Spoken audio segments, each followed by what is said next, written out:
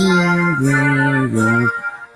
the niggas right there was standing by the stairs. Gave proof the night that my nigga, you still there. Welcome, episode 17 of the Bleezy Show. I'm your host, Blair Fields, of course. So, if you know the reason why I said my little soliloquy over the Star Spangled Banner was because Tuesday, it was election day in America, in Jersey. I did not get a chance to vote. I'm extremely disappointed in myself because I didn't wake up early enough to get to my nearest voting poll station. And when I saw the line when I arrived, it was a little longer. So I do take blame because I should have woke up a little earlier. But I was working that day into the night. And by the time I would have got to work, it would have been closed. And I like getting rest for work. I think sleep is probably my favorite thing to do. I like taking naps on break all the time. But like I said, the line was too long. I would have been late for work. So even though I'm aware jobs do give you an allotted time to cast your ballot, you shouldn't be able to be penalized for being late to work for voting, I don't think. Even if it's like an hour or 2 hours. You should have the right to fulfill your American duty, your civil duty. Because at the end of the day, my loyalty does lie not with necessarily my political party all the time, but my employer, because that's how I make a livelihood, right? And they just need to make voting at least more accessible and easier, just because people do have lives, and most people don't want to sacrifice, their livelihoods to vote for politicians who they don't believe are going to help benefit them to begin with. Um, they also, like J. Cole said in one of his songs, they should make an app on your phone where you could vote, so it's more easier, especially since we're in this technology-based society that we live in, where we're always on our phones. We're still using this primitive vote in person tactic. And I know what you're saying. You could have did a mail-in ballot, but I thought I would have time to vote in person. But I think that also goes into voter suppression in a way, because people who need money, who work or live paycheck to paycheck, go to work every day, the low income minorities, it's not fair that they have to choose between work and voting. There definitely need to be more accessibility. And the people who could afford to miss a day or could show up late to work are mostly like high income people, Caucasian people, and it shouldn't be a hard decision to make. So going forward, I definitely want to see uh, more politicians, or more polls at least, open for like a 24-hour span, giving more people time to vote, because they still count the votes the day after. So I don't understand why they just can't have it open a little longer, or at least have election day spread across like a 3-day period, so it gives people more time to vote and participate in the process. But with all that being said, I am excited that Phil Murphy beat Jack Citarelli. Many of the early votes that came in were from the rural counties in Jersey, like Burlington, Mercer, Gloucester. And I'm not gonna lie, I was scared at the beginning because I saw he had the lead. And after seeing what went down in Virginia, they elected a new Republican governor. His name is Glenn Youngkin. And I know last election for the presidential race in Virginia, it was predominantly a blue state, and it's becoming slowly more democratic throughout the years. And I'm not surprised that the race for New Jersey governor was close, but I am surprised that after 4 years of the whole worst presidency in the history of this country, that many people are still aligning themselves with that Republican Party. And I did see a lot of people cast their votes for the independent politicians on the ballot, which was it was nice to see people vote alternatively. But obviously, in this country, if you run as an independent, you basically have zero chance to win. And I think in the future, the norm is going to start to be having like 3, 4, maybe up to 5 political parties and having them all have the same opportunity for a chance to win the elections that they run in. So we speak about rank choice voting. I don't know if you guys heard about that because it's possible that you could hate all the candidates or you could love all the candidates.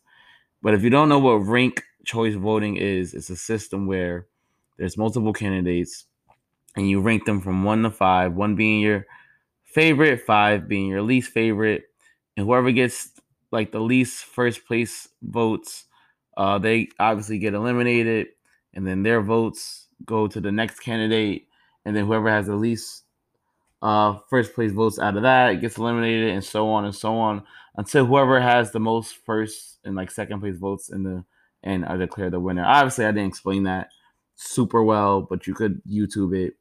I'm pretty sure someone explains it more thoroughly than me. But back to Phil Murphy.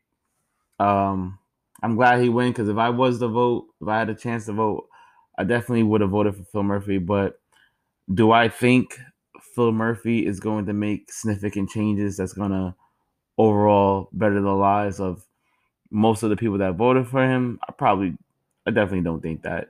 I think he's been doing a safe job so far being the governor of New Jersey. But I don't want him to do any mandates like they have in New York or LA, where we have to provide like a vaccination card everywhere we go, just because it's a hassle. Right? It's like no one wants to do all that. And speaking of New York City, I saw that New York City had multiple firehouses that were inoperable because many firefighters called out sick, didn't show up to work because of the vaccine mandate that they placed there. And it's sad because firefighters are the unsung heroes of our society. I feel that they are the ones who put their lives on the line. Their jobs go unappreciated. And that's a job that shouldn't be politicized, honestly, because they fight for everyone. And could you imagine if there was like a terrorist attack right now that would happen in New York City in the upcoming weeks, and there weren't enough first responders or firefighter responders? And well, also caught my eye this past election day was seeing ballots across the country about defunding the police coming up in a lot of cities like Minneapolis. And obviously, I don't think they voted to defund the police. But again, like I'm reiterating with the firefighters, police are a staple in a lot of our communities and they make society run smoothly and function correctly. And as a black man, I recognize there is friction between black communities and trust in police departments. But also, I would feel more unsafe if there was no police presence. Like I would rather a corrupt police department than no police department at all. So with that, I think defunding the police, that movement has died down a little bit. But with the political friction in this country, I'll let you guys know. Like I take the bus like every day to work, like a 15-20 minute commute usually. And in Bergen County, there's these little cities called Moonachie and Carlstadt. Those are like the industrial areas of the county. And on my way to work, at the same factory that I passed by, I see the same pickup truck with a "fuck Joe Biden" sign, like giant, well, flag, but actually it says "fuck Joe Biden" and it has like the American stars around it. And that's not only disturbing, but it brings me back to the date of January 6th with the insurrection. And I was already seeing shortly after the, voter tally for New Jersey that people were saying that it was a hoax, it was fixed, and that people were planning to have a recount. But little do a lot of us know, New Jersey is one of the states where we don't recount votes at all. Like once it's tallied, that's it.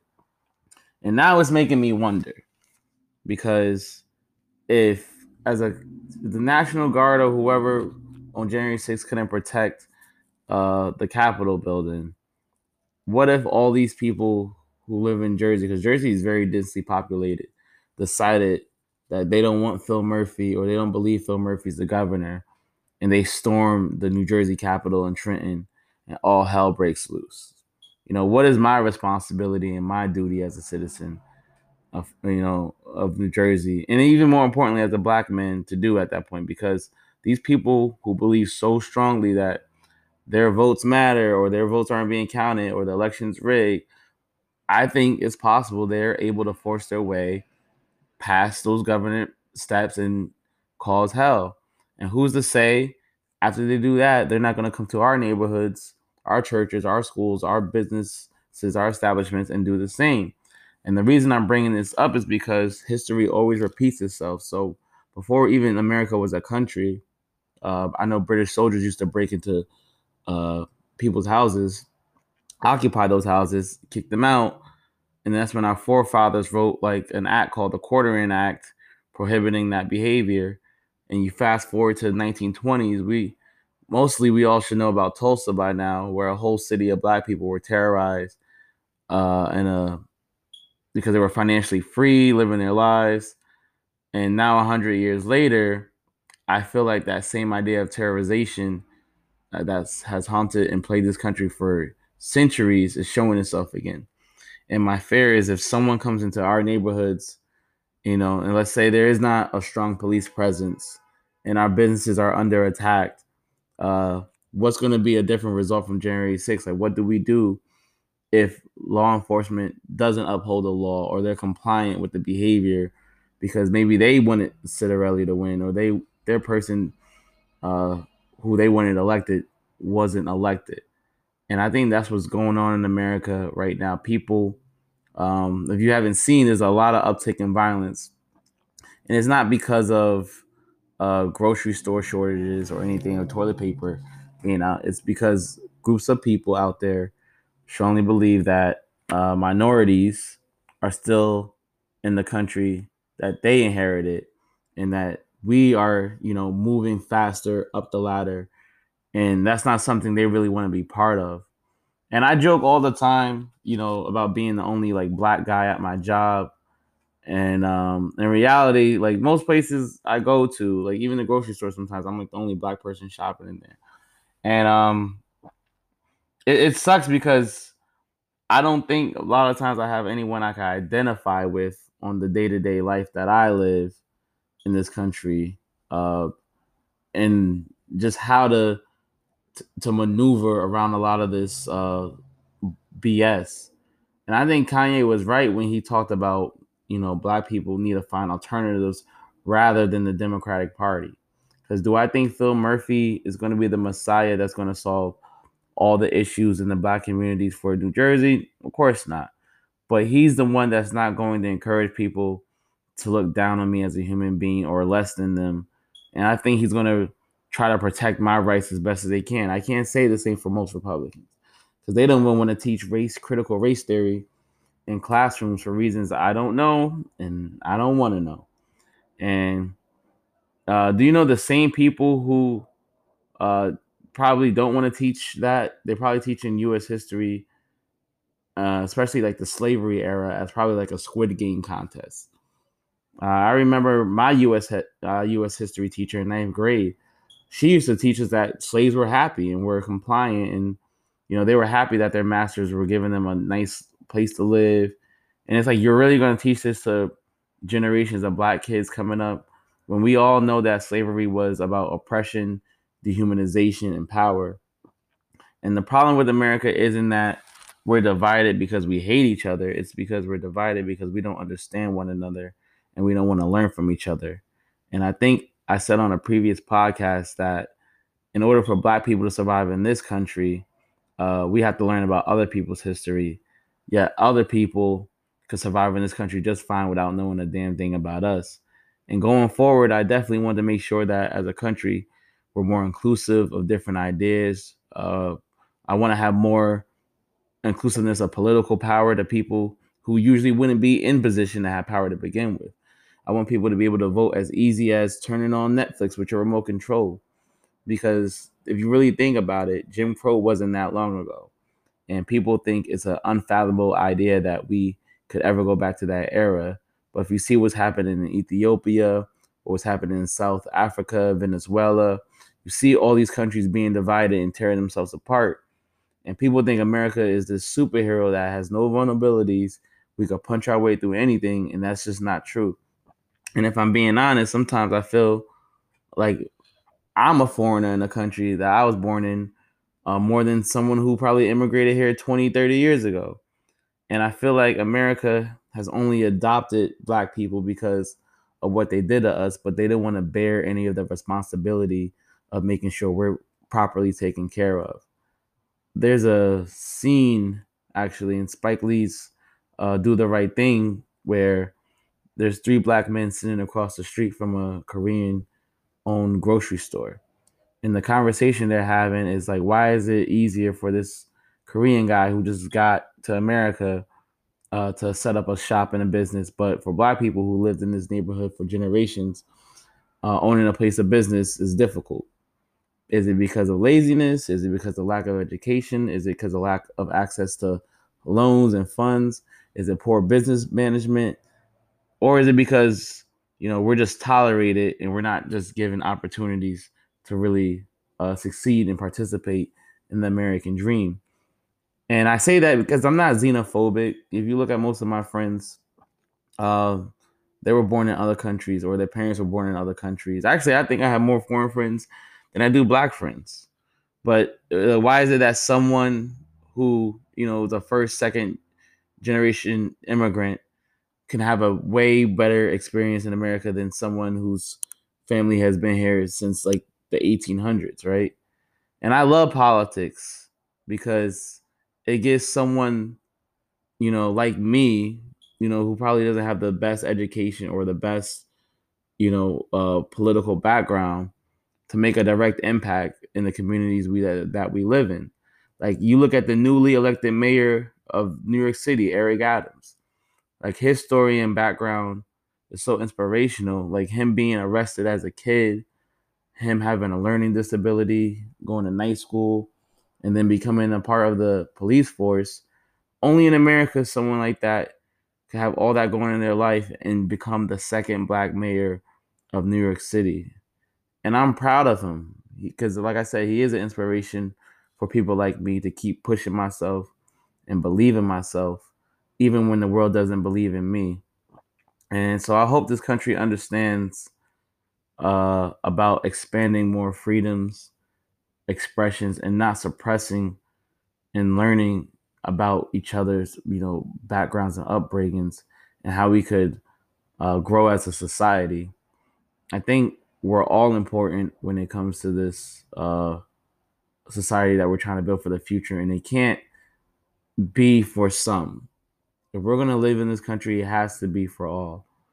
And when I originally voted for Joe Biden, I'm not gonna lie, I wasn't too excited, but I am excited because I think for the first time, not for the first time, but when we were under Trump, it felt like a long time, but I feel like the ship is back right. I don't have to wake up to a batshit crazy headline every morning about my president doing something devious or doing something that's just stupid. I know Joe Biden hasn't had the best run so far, but at least he's not involved in any scandals. And when Donald Trump was elected, um, like I think everyone's heart like sunk, or everyone felt like that gut punch. And I remember when he was elected, the next day at my job, construction workers walked over to me and my coworkers, and my coworkers were like Hispanic and Asian, and they said, "I hope you guys have your identification cards, because if not, you're getting deported." Now, these are the same construction workers we would see every day before Donald Trump were president, and they would never say anything to us. They would probably just greet us in the hallway, and you would never think they would have these ideas in their head. And for them to be so comfortably speaking that out loud, not only was it disgusting, but it was gut wrenching because it's like, damn, if this is how people really feel in their hearts, you want to believe that the good is in most people, and sadly, it's not. And the ironic thing is now, with Joe Biden being the president, if we were to flip the situation, now we could go back over to those same construction workers and say to them, I hope you have your vaccination cards. So that would be an ironic turn of events. But with this whole uh, political state that we're in, I do want the country to continue moving in a direction where we're not only talking to each other, but we're listening to each other, and we're speaking from the bottom of our hearts and not from our a place of hate, and not from what we see on the internet, because I think that has destroyed a lot of our humanity. And we just need to come back down to earth and realize, like, look, we're not obviously in a I'm not gonna say we're in a utopia, but like I said, with a lot of these other countries, they're like falling apart right now, man. And it's sad to see.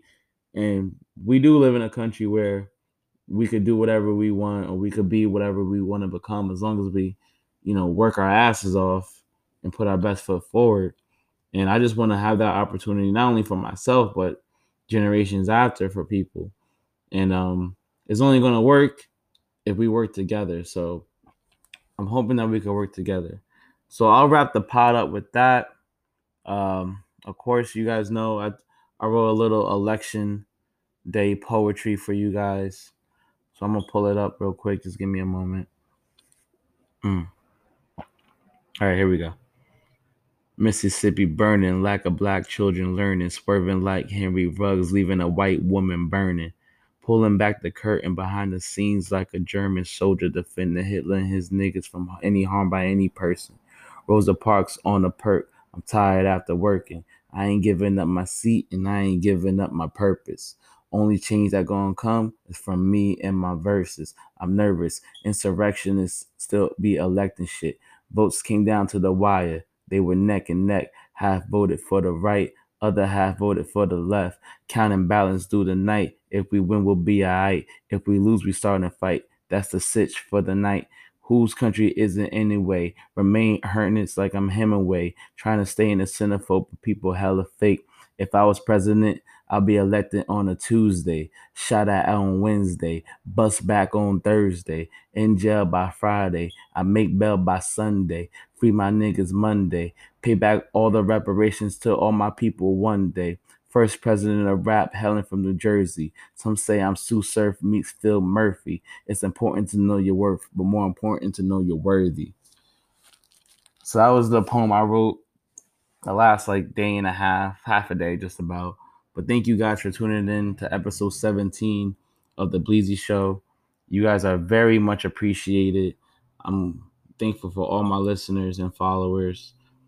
I definitely want to expand this platform to introduce new ideas and just have honest conversations with people about the world we live in, the society we live in. It's not just me experiencing this life, it's all of us. And I think we all have something to give. So thank you guys for tuning in. I'll see you next time. Bye bye.